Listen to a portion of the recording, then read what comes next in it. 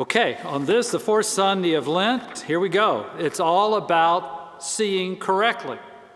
Now, we all see, but it's a matter of seeing correctly. And not only the way we see, but in a sense, we want to see how God sees. So let's start with the first reading. Okay, God is getting upset with Saul, the first king, and so God has told Samuel, listen, I can't stand Saul anymore as a king. I'm going to replace him. You got to go find somebody. And I need for you to go to Jesse. He's got a bunch of boys, and there you're going to find the king. And so off goes Samuel. And Jesse has these great-looking boys, it seems. And when Samuel walks in, he says, wow, these guys look kingly. I guess they had a king look about them. Big, tall, strong, all of that.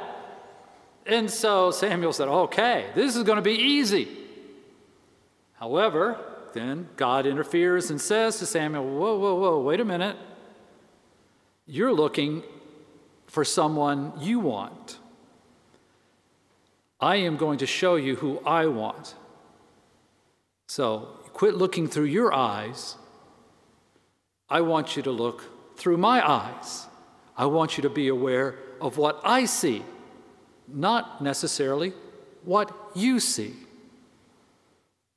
So Samuel says, sure.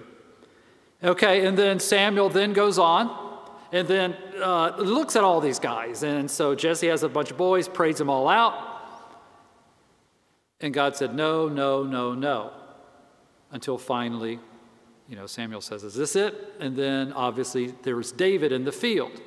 And I guess David did not look kingly enough, or he just had to go out and work. But nonetheless, Samuel said, send for him. And sure enough, when David walked in the door, God says, this is the one that I see. And this is the one I want you to see. And therefore, now we have David as king. To the blind man now with Jesus. Blind man from birth.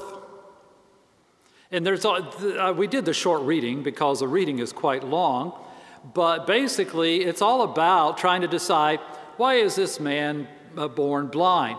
And whose fault is it? Everybody's looking for a fault, and that's a human nature. So when we see something, and see something we don't like, and something that's happening that we don't like, then therefore we have to find fault. It's just part of our nature. And so everybody starts arguing about, who sinned? Was this a parent's sin? Which parent? And so therefore this poor man has to suffer because of some reason. So along comes Jesus. And as miracles go, and as healings go, this had a lot of moving parts to it. Normally, when Jesus heals, he just says something, or he doesn't even have to say something. And he doesn't even have to be around the person when Jesus heals. He can heal somebody from pretty far away, and we know that. But not in this case.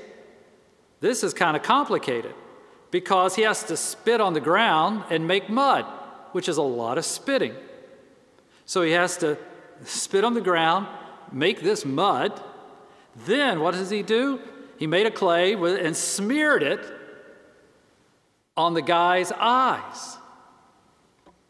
Then, and I don't know how he does this, but Jesus says to the man who is blind, now you have to go to the pool of Siloam. And I don't know, we don't hear how that happens, but somehow that guy has to get to Siloam. He has to go in there and he's got to wash, and then he can see. A lot of moving parts. People see this man who was born blind, see him as a beggar. Now he's walking around, and people are saying, wait, who are you now? Weren't you a blind beggar? And now you're walking around? You can see? And how did this happen? When did this happen? Did it happen on a Sabbath? And somebody put clay in your eyes? Somebody did work? It was a mess.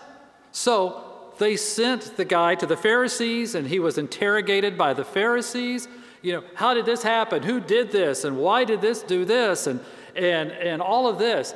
And everybody's getting angry and angrier because this doesn't make sense. You're not following the rules. This happened on a Sabbath. At no point was anybody happy for the man. Not once in this reading do we hear, you can see, congratulations, this is great, your life has changed. What did they do? They threw him out. They said, get out. You shouldn't be seeing. You should be a beggar, because that's what we see. We see you as a beggar. We see you as a blind man. And we're comfortable with that. We liked that. And now this other guy comes along and does this to you? No, I don't like that. We don't like it. You can leave. And no one said, hey, good for you. And then now Jesus now comes along and says, do you believe? And the blind man says, yes. In our second reading, brothers and sisters, you were once in darkness. We're in darkness again. This reading is really concerned about us. You were once in darkness, and here we are in darkness again. But now you are the light of the Lord. Our vision, our life has changed because of Jesus. If we open our hearts and open our minds and open our souls to Jesus, then there is a light that shines. And it shines forth so others can see, so that Samuel can see how to choose a king, and it can shine forth for the blind man who can actually now see and go about a new life. And therefore now we are faced with the situation of darkness. We live in a time now, very quickly, of fear and concern. We don't know what's happening. We keep hearing this news all the time of what's happening. And the more you listen to the news, the scarier you can become. You just have to sometimes just turn off the television and say, okay, I've had enough. And what can happen is that if we see this all the time, it is a darkness that comes upon us. And as St. Paul says to the Ephesians, take no part in the fruitless works of darkness. Rather, be children of light. Light produces every kind of goodness. And so now that is what we are called to be. In this time of darkness, which we have to face, now we have to also open our hearts and open our eyes and our faith so that now the love of Christ can shine through us. Awake, O sleeper. Do not be lulled into the fear of darkness.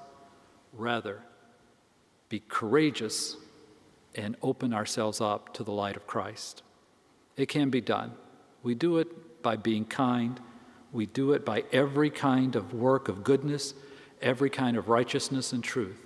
This is what we are called to be. So on this, the fourth Sunday of Lent, on this Laetare Sunday, this Rejoice Sunday, when it doesn't seem like we should rejoice, it's interesting.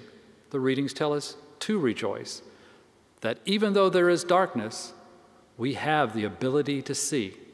If we allow Jesus into our heart, then darkness cannot penetrate it. And you know what? We'll be okay.